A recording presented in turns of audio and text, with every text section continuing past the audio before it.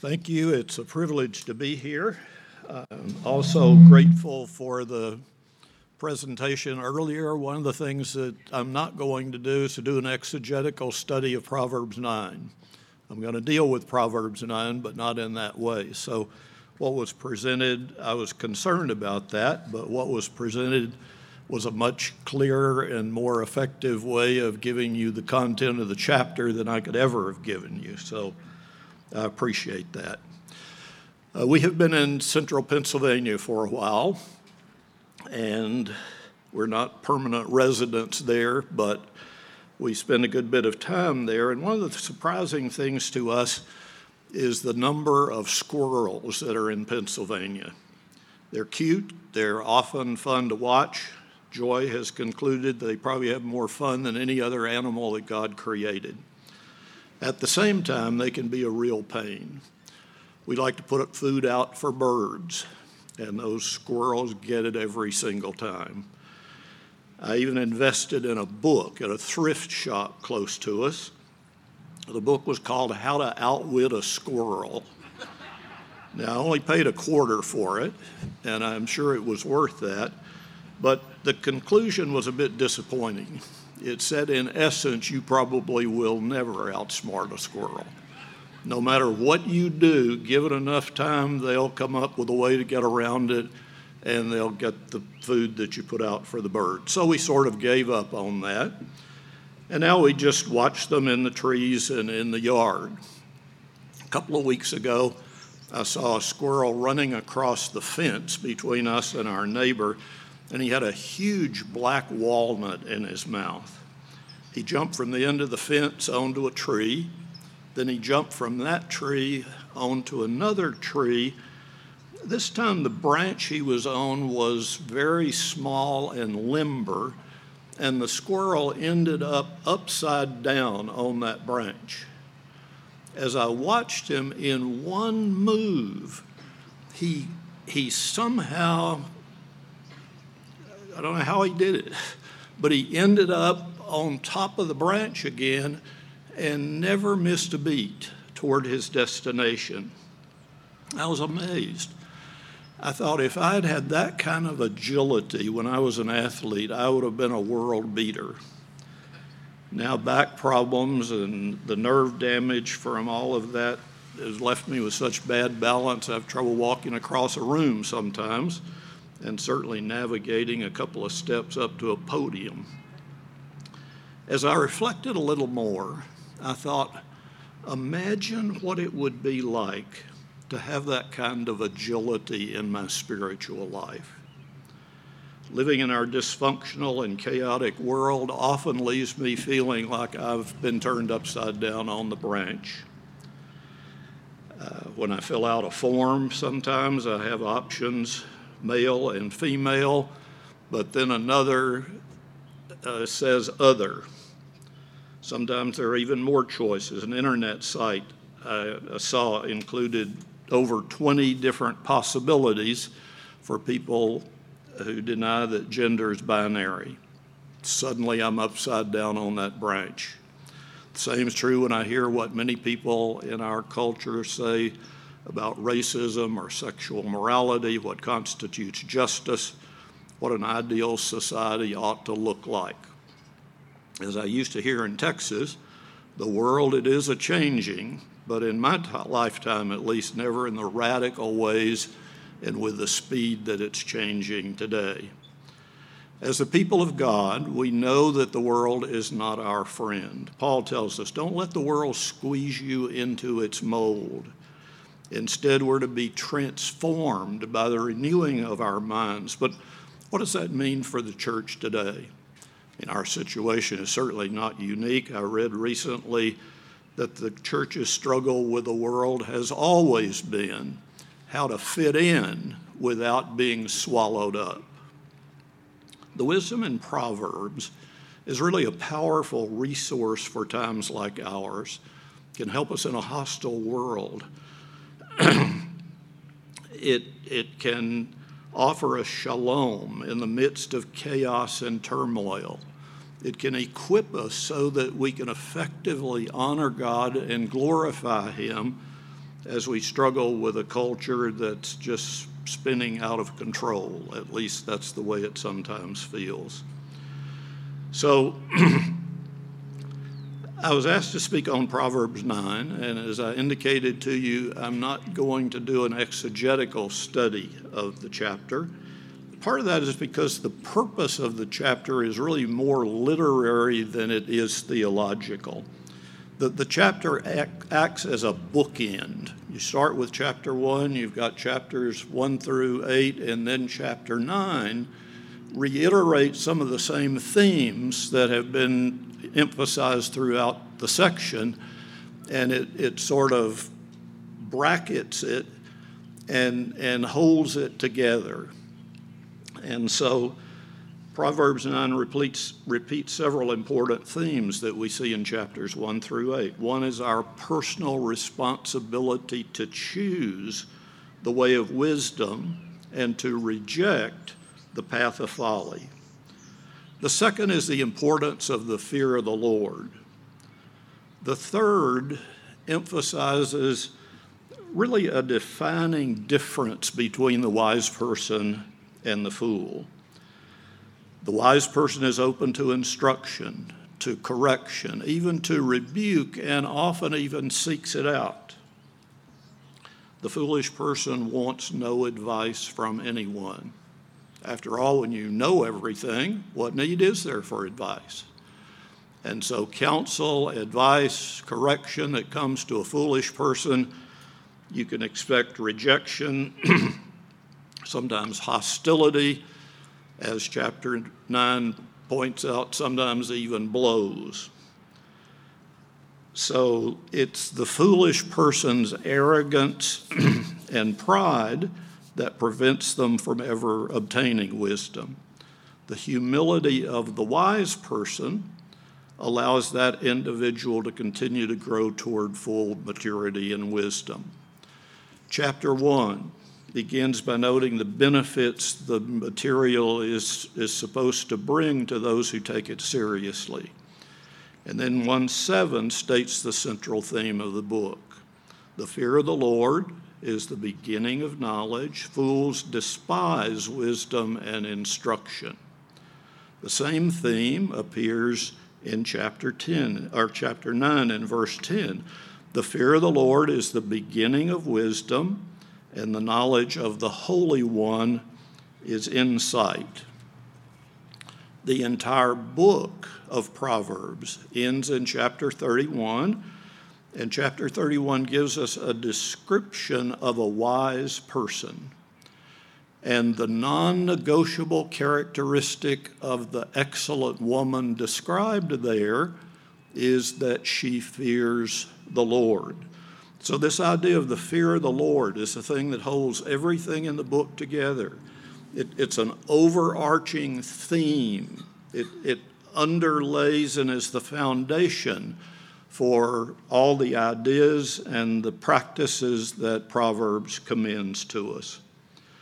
The fear of the Lord, of course, is found elsewhere in the Old Testament. It serves as a foundation on which much of its theology rests. Makes it clear that a right relationship with God is a prerequisite for gaining the biblical wisdom that's offered in Proverbs. I'm going to give you a simple definition of the fear of the Lord. It involves an understanding of who God is and an understanding of who we are, and then it is life lived in a way that reflects those 2 points of reality. The first chapter of Genesis gives us a good understanding of what's involved here. Think about who God is as presented in Genesis chapter 1. He is the creator of everything that exists. He is the sovereign Lord who created and who are human beings. We are creatures.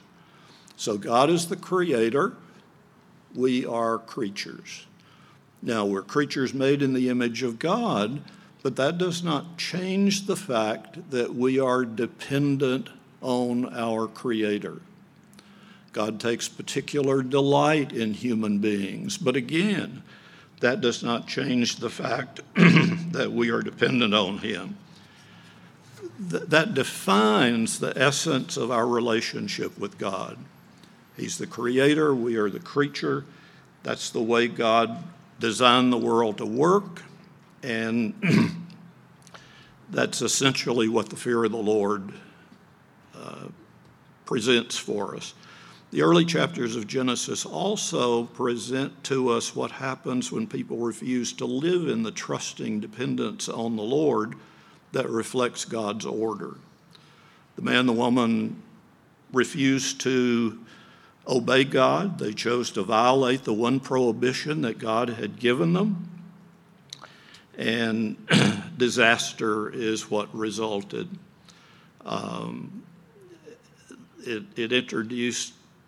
Human rebellion introduced chaos into the world. And so the call to fear God is in essence an Old Testament gospel call, even though no new covenant details.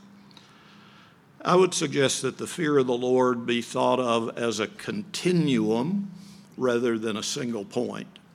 At one end of that continuum is really fear and terror. Think about what happened at Mount Sinai. The people are there. They know that God is present on the mountain. It's covered in clouds and fog, all kinds of sounds emanating from it, lightning, the rumbling everywhere, earthquakes. And the people are warned not to get close to that mountain. And they are warned that any animal that touches the mountain will be destroyed. That if I were there, that would terrify me. And in fact, Moses tells the people, God has done this so that you may fear God and obey his commandments. So the terror part is a part of what the fear of the Lord includes. But it's a continuum, and at the other end of the continuum is what we would call love for God. Certainly the deep piety that we see in a person like the author of Psalm 119 or the prophet Isaiah, they were people who loved God. But I think most Old Testament people would have said about them, now that's a person who really fears the Lord. However the relationship with God begins, it grows into a reverential awe and respect for God that is at the heart of the love that God desires from his people. So the search for wisdom must begin with the fear of the Lord, and the process of becoming wise continues in that same trusting dependence. But what exactly is wisdom, and why is it so important for the believer? Well, you see it in Proverbs 9. Lady Wisdom offers delights of a lavish banquet to any who come to her, who accept her invitation and embrace wisdom. And the idea there is that they will experience life as it was meant to be, as God designed it to be. Dame Folly, on the other hand, offers an invitation that leads to Sheol and to death. And so people must choose which path they will follow. And along with their choice comes very, very different outcomes. Now, there are various definitions of wisdom, but I'm going to suggest a simple one that I think captures the essence of what wisdom is in Proverbs and throughout the Old Testament. Wisdom is skill in living according to Yahweh's order. This perspective rests on the idea that God created everything. He created the world to work in a certain way. Wisdom is essentially understanding what those ways involve. And so this includes things like physical principles, gravity, thermodynamics, the way the human body works, but it also includes things like relationships, words, dealing with people. It includes moral and ethical things such as justice, kindness, and basic civility. The claim of Proverbs is that if we live in harmony with the way God designed the world and people to work, things will go better for us than will be the case if we try to function contrary to that order. Now, Ecclesiastes makes the point that this is a fallen and complex world, and it's full of all kinds of things that we will never fully understand and that we can't control. Life is characterized by sin-generated dysfunction, and we have to live with people who are fallen creatures. Even so, life that is lived according to God's order, that is, according to wisdom, will work better, and so wisdom smooths our way through life. One person has said that wisdom is lubrication for life. It reduces the friction we experience as we live in the world. Some years ago, we had to replace a dishwasher. We bought a new one along with the parts that were needed to install it. Things were going well until I tried to connect the drain hose to the fitting on the bottom, the drain fitting. I could not get that hose to go onto the fitting. I tried everything I knew. I was frustrated. Finally decided I needed to go out and buy a hose with a larger diameter. My neighbor saw me coming out of my house and said, "How are things going?" I told him. He said, "Well, before you go to the store, let me just suggest that you try something." He said, "Take a bowl of warm water, put a few drops of dishwasher detergent in it, and then stick the hose in that solution for a minute or two, then try to put it on, see if it helps." I did what he said, and the hose went on the fitting like it was made for it. My problem solved, and all I had done was to reduce the friction between the hose and the fitting. Wisdom can do the same thing for us as we deal with issues in a complex and fallen world. One of the things that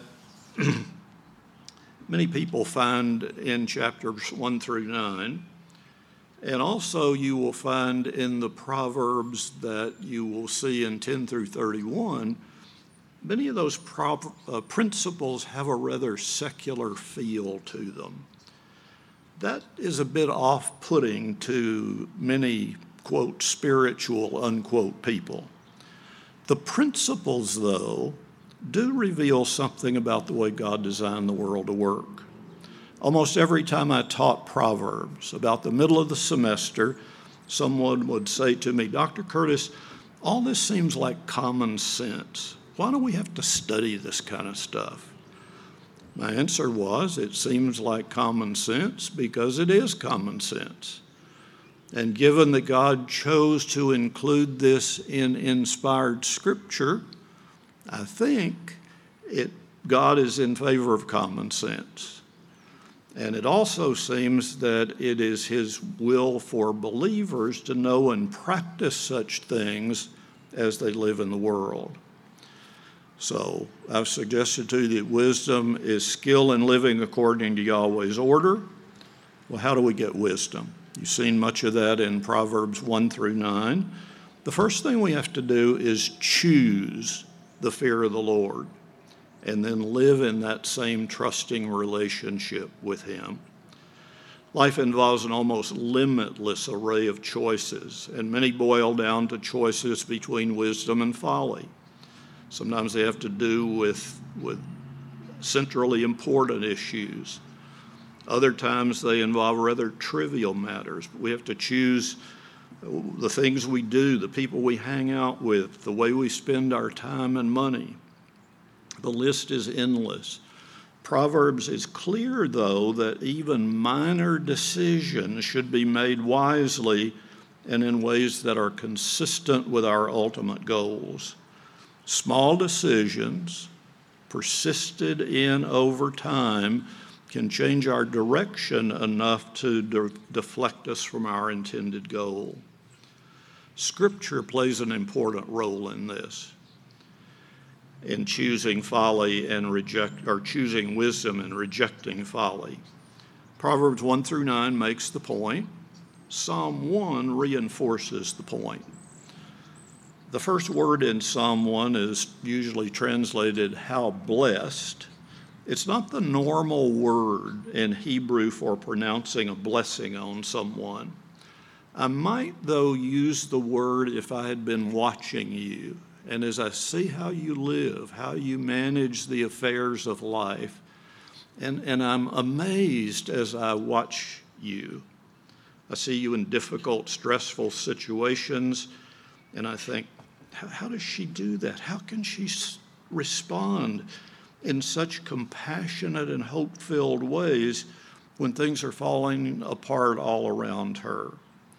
Or you see a person for whom things are going really, really well, and you watch them. They remain humble, kind, and sensitive to the needs of others. They seem to be largely unaffected by the vices that often attach themselves to wealth, power, and success. Again, you say, wow, how does he do that? How does he consistently exhibit such grace and balance given his remarkable circumstances? It's a word that reflects our response to an athlete who makes a spectacular play in an important game. Shake our heads in amazement and say, how did he or she do that? It reflects both amazement and admiration. Jesus actually uses the same word in the Beatitudes, in the Sermon on the Mount. And the claim is that living the way Psalm 1 or Proverbs commends, or the way advocated in the Sermon on the Mount, will produce the kind of person about whom others will notice with amazement and about whom they will express astonishment. Psalm 1 attributes this difference to delight in and regular meditation on God's instruction. There are many benefits that result from interaction with Scripture and putting it into practice. Scripture reveals to us who God is, what he desires from his people. Scripture protects us from the evils that are regularly promoted by our culture. Scripture informs us about God's values and purposes, and this understanding is essential as we have to choose between wisdom and folly. Not only does it involve a choice, but Proverbs 2 makes it clear that the search for wisdom demands much from the disciple. It's not for casual onlookers. It's not spectator sport. It requires the passion and the persistence of a search for hidden treasure. It's serious business, but the rewards are great, and surprisingly, the outcome is assured if we just follow God's directions. Remember Proverbs 2:4-7. It assures us that if you seek wisdom, searching for it as for hidden treasures, then you will understand the fear of the Lord and find the knowledge of God. For the Lord gives wisdom. From his mouth come knowledge and understanding. He stores up sound wisdom for the upright. Clearly, the wisdom that we're talking about here is not just a collection of sayings for our amusement. These are principles to be applied. They are things we must do, and this wisdom leads us into a deeper knowledge of God and to the kind of character transformation that Paul talks about in Romans 12. The passages like the one in Proverbs 2 make it clear that this formula for getting wisdom can be guaranteed because God is at work enabling those who obediently seek him to will and to do those things that please him. What we see here is what the New Testament calls sanctification. It is a work of God in which the believer cooperates or participates. Once we realize that these practical, common sense things actually reflect God's will for his people, a greater urgency should attach to doing them.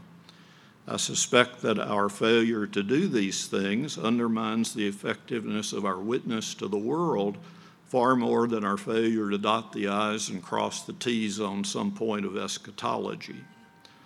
Much damage is done from our failure to pay our bills in a timely way, or constantly criticizing others, our incivility, our failure to treat others with whom we have serious disagreements with kindness and respect. All those things tarnish God's reputation. I mentioned earlier that wisdom is skill in living rather than some sort of theological or esoteric theological knowledge. I want to expand on that just a bit. Skill has more to do with application than it does with the accumulation of information and facts. Obviously, the application has to involve what is true and accurate, but skill represents a different paradigm than one would find normally in an academic setting. Skill characterizes people who actually can do things rather than people who just come up with theories or programs. When we think of skill, we think of athletes or musicians or artists or surgeons or craftsmen of various kinds.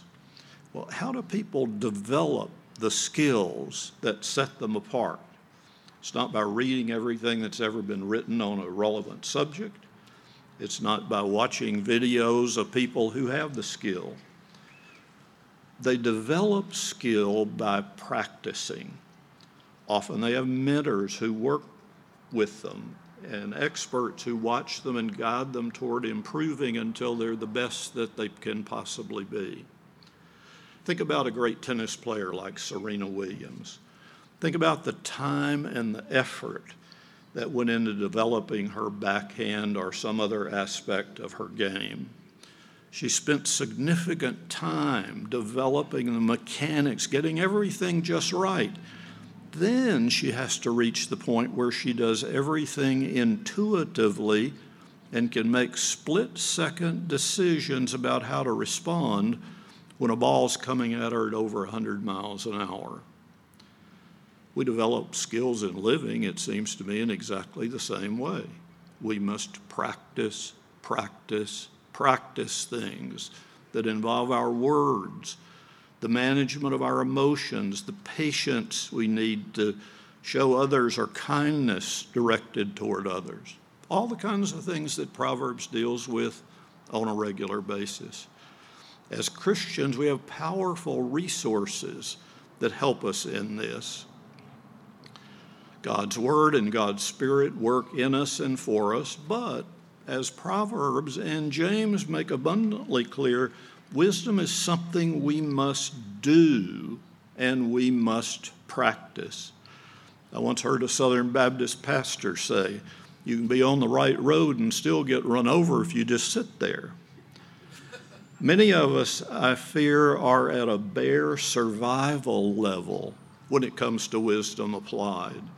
We need to start where we are and get better and better. Some of us don't have a lot of time left to improve.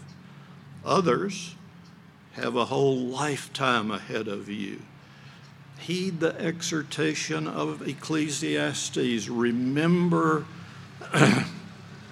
your Creator in the days of your youth. Start now on the path of wisdom and become skilled craftsmen at it. One of my favorite quotes is Wayne Gretzky's response to a reporter who asked him what the secret of his greatness as a hockey player was. Gretzky thought about it a minute and he said, I don't really have a secret. I just try to skate as fast as I can to where I know the puck will be. It seems to me that the church needs people whose divinely energized practice and passion to glorify God has made them experts at knowing where the puck will be in these days of uncertainty and chaos. It's wisdom that will help us develop the spiritual agility of that squirrel as we more and more find ourselves turned upside down on the limber branches of our crazy world. While the application of a proverb can sometimes be tricky, most of them are fairly clear and concrete and somewhat unequivocal. For example, don't answer a fool according to his folly, lest you become like him.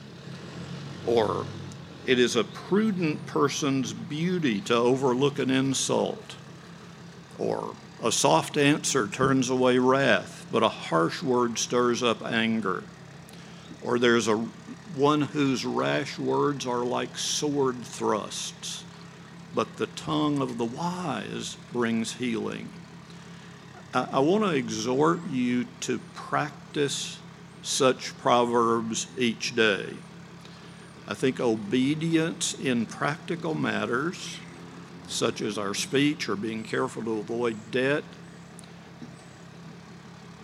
practice in those matters can actually help us with the more abstract spiritual principles that are the usual focus of the church. I want to close with a story of a young woman who made an interesting discovery in a Proverbs class. She told me her story in a final class essay. I know the story is anecdotal. It's the experience of one person. It's not based on carefully selected samples and controlled research. It is, though, true, though I'm pretty sure that what I'm going to share reflects much more than just one person's unique experience. I suspect it reveals an aspect of biblical wisdom that's often overlooked in our theologizing and teaching. A traumatic experience when Sarah, it's not her actual name, was young, had left her with many fears, and she would wake up regularly at night with frightening nightmares. She said, I grew up in the church. I heard all my life about how important it is to have faith and to trust God. Various people told her that trusting God more might be a key to delivering her from her fears. But she said, I didn't know what that meant. Those concepts were so general and abstract that I couldn't really get my mind around them. I know God loves me and is with me, but I can't see him, and I really wasn't sure what it means to trust God each day or how you actually do that. She went on to say, studying Proverbs has helped me understand what it means to trust God. And this is how it happened. As we interacted with the early chapters of Proverbs, Sarah began to realize that trusting the Lord with all your heart often means something pretty concrete and practical. It means obeying God in the way we live and in the choices we make.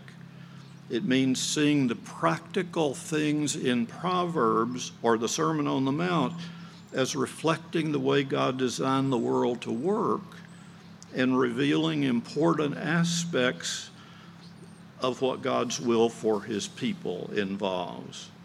I gave several assignments in which I asked the students to choose a proverb to meditate on for several weeks. Then I asked them to write a short essay telling me what happened as a result. Sarah began to put these principles into practice. It began to change her speech, to change the way she interacted with friends and family, her attitude about material possessions, and the list could go on and on. She began to see that doing what God says is the essence of faith.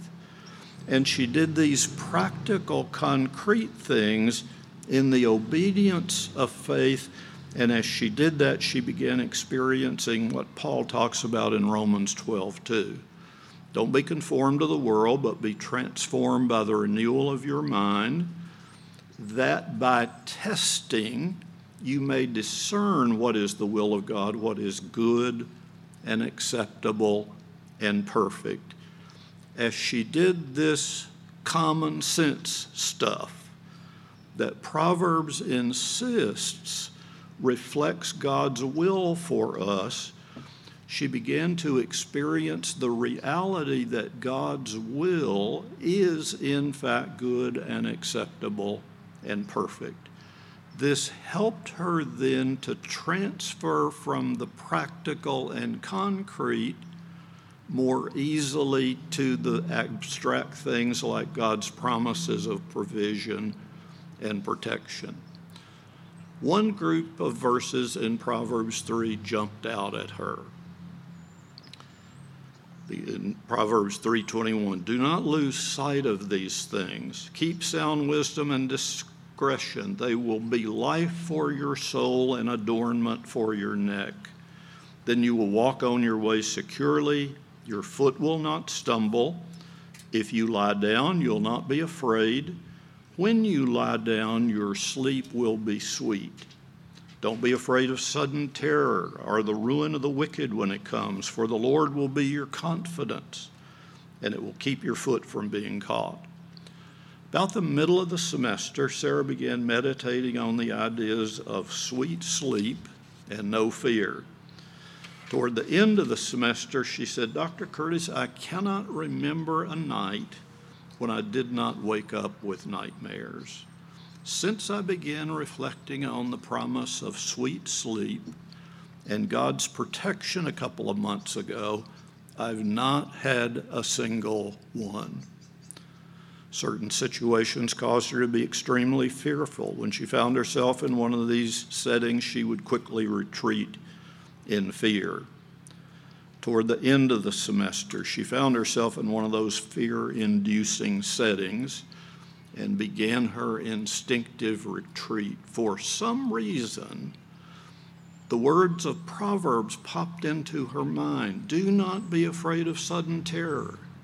The Lord is your confidence and will keep your foot from being caught. This time, she kept reflecting on the words and with peace continued to move on to do that which she knew God wanted her to do.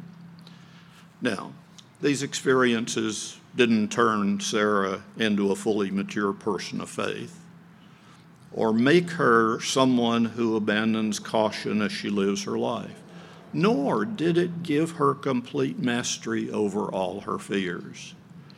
They were, however, significant steps on the path of trusting God more and becoming an example of what God's grace can do in the life of a person who trusts God.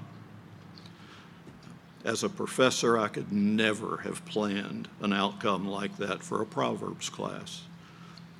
That was from beginning to end a work of God's Spirit, meeting a unique need in that young woman's life. I just happened to be there and shared God's word from Proverbs. But I got to watch as God worked here and did it using largely practical, common sense stuff to facilitate the process.